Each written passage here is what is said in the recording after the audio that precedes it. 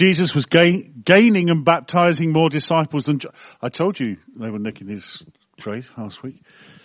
Although, in fact, it was not Jesus who baptized, but his disciples. When the Lord learned of this, he left Judea and went back once more to Galilee. Now he had to go through Samaria. So he came to a town in Samaria called Sychar, near the plot of ground Jacob had given to his son Joseph. And Jacob's well was there. And Jesus, tired as he was from the journey, sat down by the well. It was about the 6th hour. When a Samaritan woman came to draw water, Jesus said to her, "Will you give me a drink?" His disciple had gone into the town to buy food. The Samaritan woman said to him, "You're a Jew, and I'm a Samaritan woman. How can you ask me for a drink?" For Jews do not associate with Samaritans. Jesus answered her, "If you knew the gift of God and who it is that asks you for a drink, you would have asked him, and he would have given you living water." "Sir," the woman said, "you have nothing to draw with, and the well is deep. Where can you get this living water? Are you greater than our father Jacob, who gave us the well and drank from it himself, as did also his sons and his flocks and herds?" Jesus answered, "Everyone who drinks this water will be thirsty again, but whoever drinks the water I give him will never thirst. Indeed, the water I give him will become in him a spring of water welling up to eternal life." The woman said to him, "Sir, give me this water so that I won't get thirsty and have to keep coming here to draw water." He told her, "Go call your husband and come back." "I have no husband," she replied. Jesus said to her, "You are right when you say you have no husband. The fact is you've had 5 husbands, and the man you now have is not your husband. What you have just said is quite true." "Sir," the woman said, "I can see you are a prophet. Our fathers worshipped on this mountain, but you Jews claim that the place where we must worship is in Jerusalem." Jesus declared, "Believe me, woman, a time is coming when you will worship the Father, neither on this mountain nor in Jerusalem. You Samaritans worship what you do not know. We worship what we do know, for salvation is from the Jews. Yet a time is coming and has now come when the true worshippers will worship the Father in spirit and truth. For they are the kind of worshippers the Father seeks. God is spirit. His worshippers must worship in spirit and in truth." The woman said, "I know that Messiah, called Christ, is coming. When he comes, he will explain everything to us." Jesus declared, "I who speak to you am he." Shall we pray?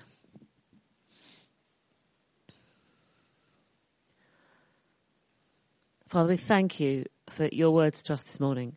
We thank you for this passage of Scripture.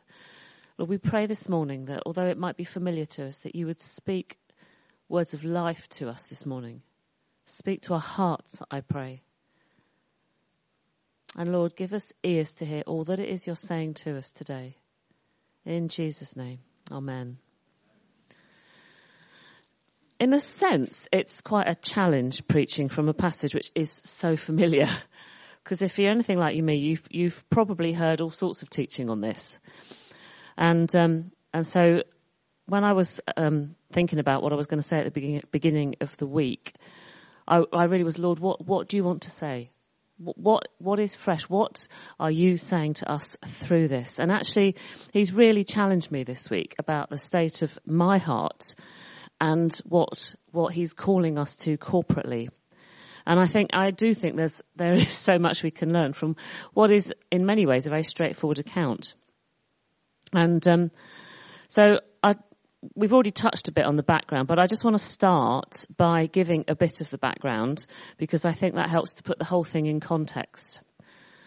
So obviously we begin with Jesus travelling with his disciples from Judea to Galilee, passing through Samaria. And they go through Samaria because it's the shortest route, actually.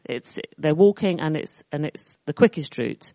However, the very fact they chose that route is quite extraordinary because, as Laurie already said, the Jews hated the Samaritans. And I'm not overstating it. The Samaritans were a mixed race people, part Jew and part Gentile. And that is why they were despised, literally despised by the Jewish race. And they were avoided and they were shunned. And so the very fact that they went this way was completely countercultural. And I love that. I think that's fantastic. And although it may not be immediately apparent, the Samaritan woman, was also an outcast in her own society. The passage talks about her coming to the well at the 6th hour, which was like noon, basically. It was the heat of the day, and it wasn't when people came to the well. Most people would have been resting because it was really hot. And the rest of the women from the village would come to the well to draw their water either morning or evening, one when it was cooler, but also they would have come together. That was part of their community thing. They would have come, they would have chatted to one another. It was a really significant part of their day. And this woman came alone, and she was ostracized because she was unmarried and living with another man. And that made her an outcast in her own society. And so she probably would have chosen to come because she didn't want to subject herself to the hatred and abuse that would have come her way. And so it is utterly extraordinary that Jesus would have chosen to talk to her. He chose to talk to her. This was no chance encounter. And it would have been so shocking for him to do so. And we lose that. As we read the passage, I think we can very easily lose the fact that this was a really shocking thing to do. The fact that she was a woman and a Samaritan and immoral, actually, and he asked her for a drink of water, knowing that drinking from the vessel that was hers would have made him ceremonially unclean as well. So it was shocking on 4 levels. No good Jewish rabbi would ever have done that. And it would have given most Jews absolute apoplexy, to be honest, if they'd seen him do that. And even the woman herself was surprised, wasn't she? She says to Jesus, "What do you want to talk to me for? I'm a Samaritan woman." But I love that. I absolutely love that because that's what Jesus has done for us, if you think about it. And it's what he continues to do. He actively seeks us and pursues us. And that's what he was doing for this woman. In fact, when Laurie read that last verse, when Jesus said, "I am he," I wanted to cry because it moves me now that he pursues us to the ends of the earth. It doesn't matter who we are or what we've done. He pursues us. He pursued us when we were still sinners. And he welcomes us into intimacy with him, no matter who we are, what we've done, what our background is. He loves us. That's the bottom line. So if you hear nothing else today, hear that. Jesus is actively pursuing you for intimacy. And it's amazing.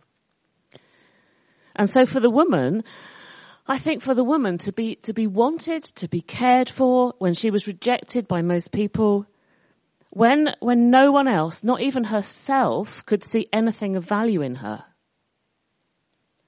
For Jesus to show interest in her is absolutely a beautiful thing. It's grace, isn't it? That's what it is. And it's the nature of God. And that moves me so much just to see that is the nature of God. He sees value in every single one of us, even if we disqualify ourselves for all sorts of reasons. And trust me, we all do. We all do, for whatever reason. We're either not clever enough or pretty enough or tall enough or whatever it is, we disqualify ourselves. Jesus doesn't. He sees value in every single one of us.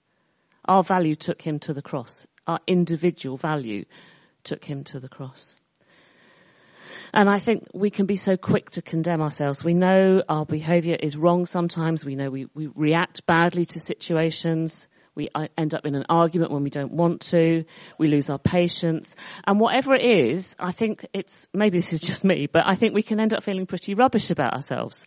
And we can kind of spiral into this negativity. But it doesn't faze Jesus. That's what's so lovely. It doesn't faze him. Our sin actually doesn't faze Jesus. It might faze us, but it doesn't faze God. Jesus sees the sin in her heart. He knows. She doesn't have to tell him that she's had all these husbands and she's with another man now, because he knows. That's what he's doing. He's actually very gently calling her on it. Exposing the truth, but without any condemnation. And in fact, we didn't read this bit, but if we go on a bit in chapter 4, she goes back to the town and she says to the people there, she goes and talks to the people in the town. She says, "Come, see a man who told me everything I ever did." You know, you're not going to say that if you're still absolutely bound up by shame, are you? It's beautiful. Because Jesus comes offering her eternal life. Offering her identity, forgiveness, and eternal life. And his desire is always to reconcile us to the Father.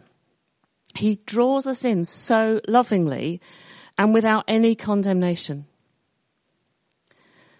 And I kind of feel like we so need to remember that. When we feel we've screwed up for the umpteenth time, that's us. That's not the Lord. He just says, come to me. It's an invitation. It's a permanent invitation to come to him.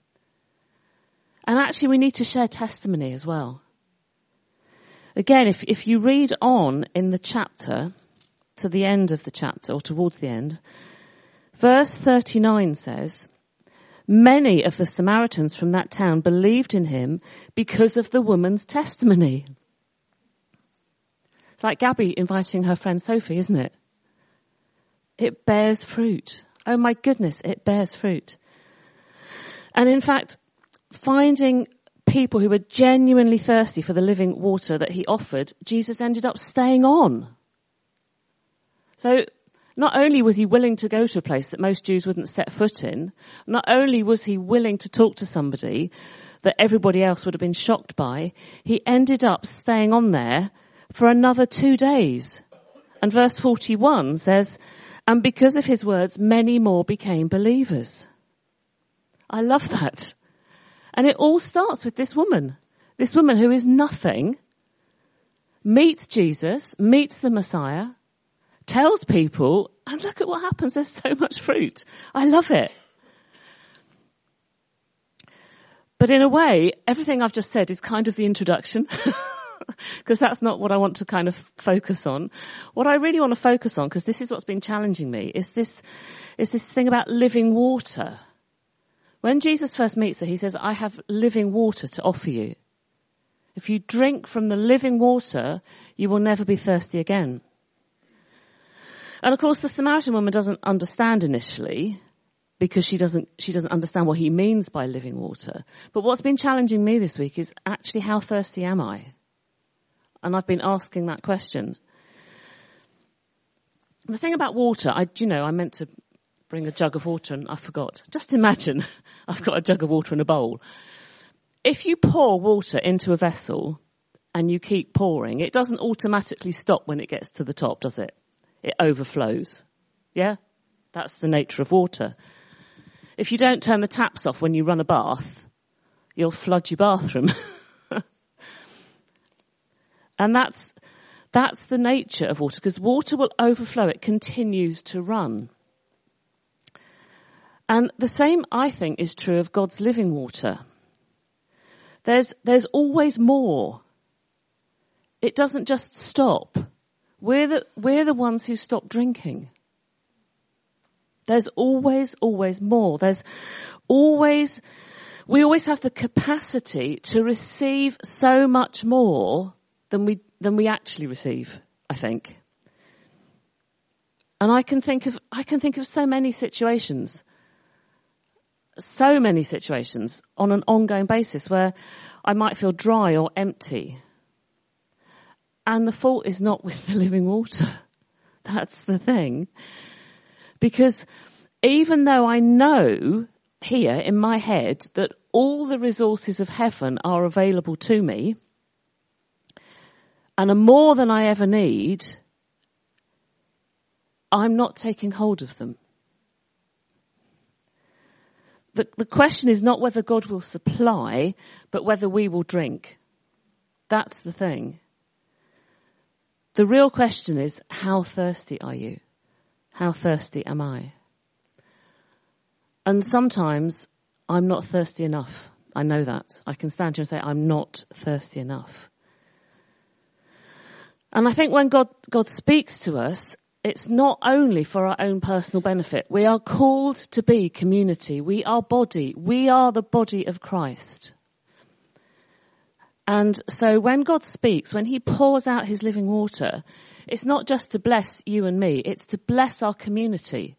The overflow is designed to bless our community.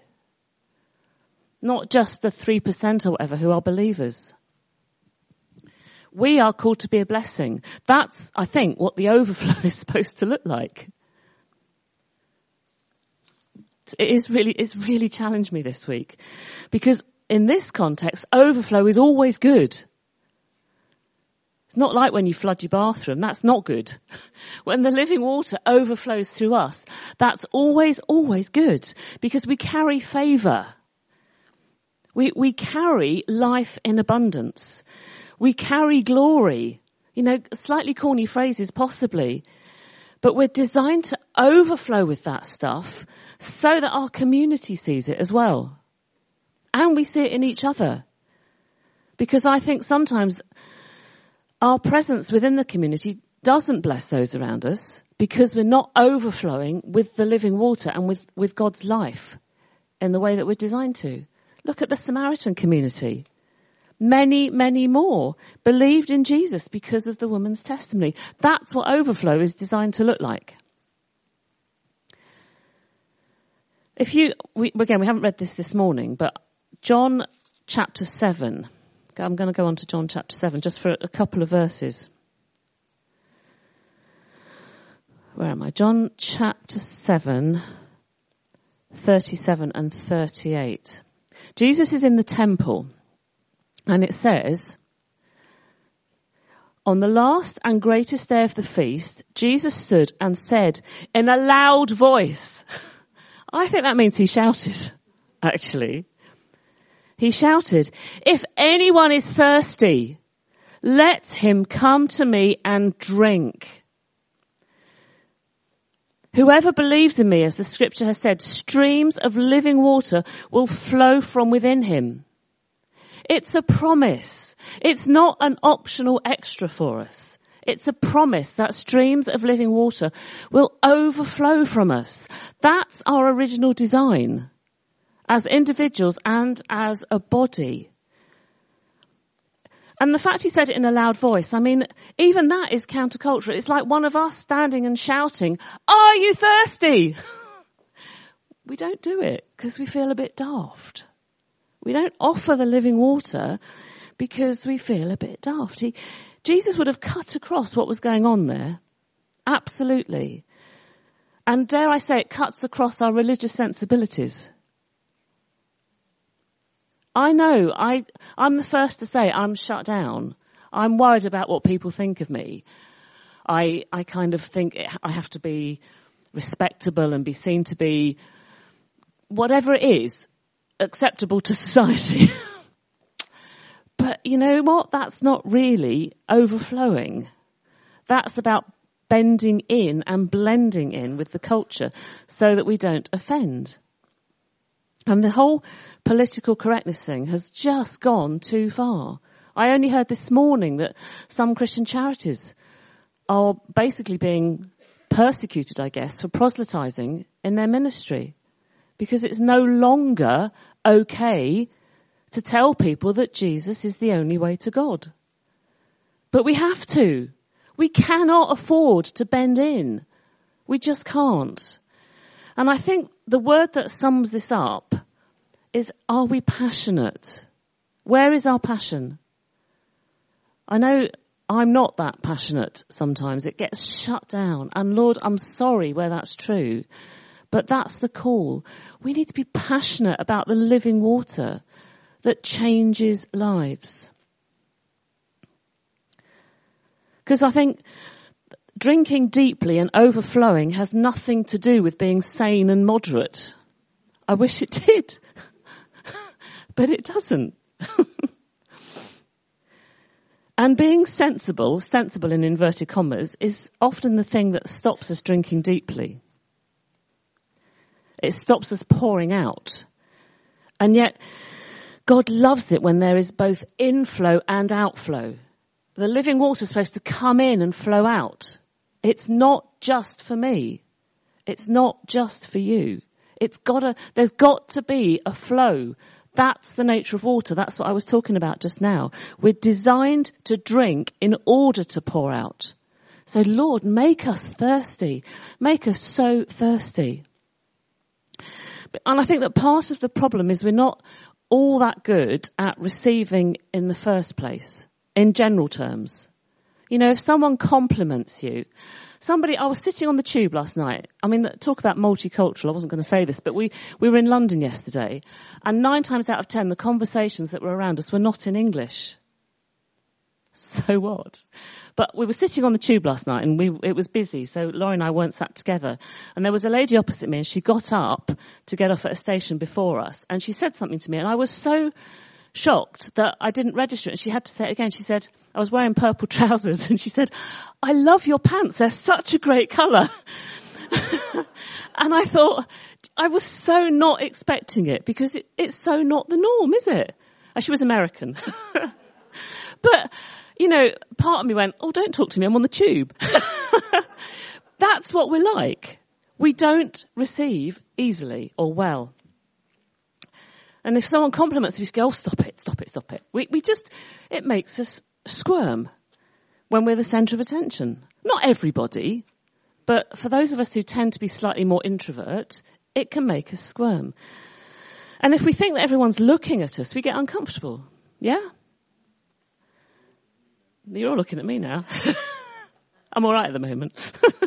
But actually, normally, our reaction is to try and get the focus onto somebody else, isn't it? We don't generally like it. And we can feel embarrassed or uncomfortable when someone's pouring good stuff over us because we're not used to it. And I'm sure that must affect how well we are able to receive from the Lord. Because our default is to deflect. And that stops us being thirsty. And I think it stops us receiving from heaven. You know, if we've fallen over under the weight of the Spirit when we've been prayed for, how easy is it as soon as we're able to jump up? Because actually to stay laid out with people stepping over us, if we're aware of it, is acutely embarrassing. You only stay there if you're so unaware of what's going on. As soon as you become aware, you don't choose to stay and soak what God is doing. You choose to jump up and go and sit on your seat very quickly. Thank you very much, because I feel a complete twit. And I think that stops us drinking. I really do. Now, I know it bothers some people more than others, but I think there is something in this for all of us, that our I don't even know if this is the right word. I was going to say our British reserve, our reserve, wherever we're from, gets in the way when we start to feel a bit silly. And that affects how thirsty we are. Because what I'm realizing is that being really thirsty and drinking deeply and then pouring out might actually make us look a bit silly. And that doesn't sit well. In a way, it's a bit like if you drive a car and your fuel light comes on and it says you're empty, how many of you would go to the garage, put in a gallon or a couple of litres, and then keep driving? And then your fuel light comes on again after a few miles, so you pull into the next garage, you top up a little tiny bit, and then you keep going. And I think that's what we do in our Christian life.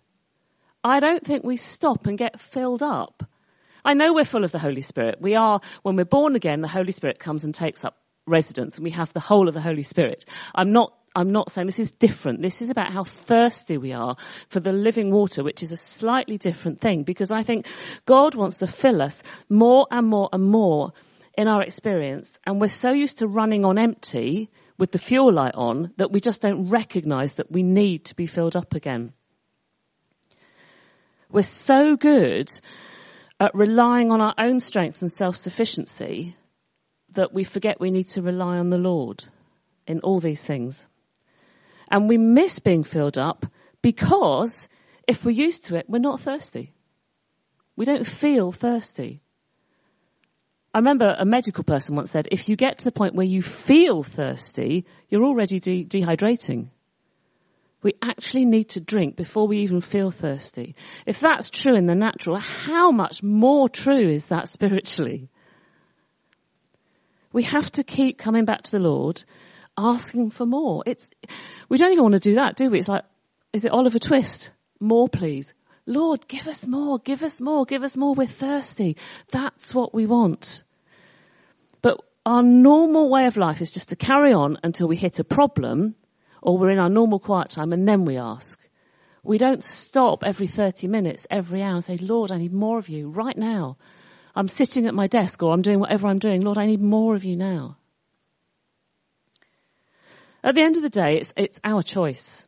It's our choice to choose how much we drink, how often we drink. God doesn't force himself on us. Jesus didn't force himself on the Samaritan woman. She absolutely had a choice. She could have got up and walked away. She didn't have to go and tell anybody else. She could have gone back to her life, away from the rest of the community, feeling rubbish. But she chose to accept what Jesus was offering, and she chose to drink. And I think we need to just keep on saying, Lord, I'm thirsty. Please fill me up some more. I even thought about setting an alarm on my phone every hour, and I thought, actually, when I'm in the office, that might be a bit irritating. But something to remind me to just ask the Lord for another drink, just throughout my normal day. Paul says in Ephesians 5:18, I think in the NIV it says, be filled with the Spirit. Actually, what it really says is go on being filled. Paul got it. We have been filled with the Spirit, but we need to go on. It's the present continuous, I think. I'm looking at Kathy. I'm getting a thumbs up from my husband.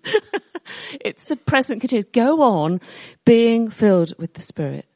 So that's what we need to say this morning. We need to pray, Lord, make me more thirsty for you so that I overflow.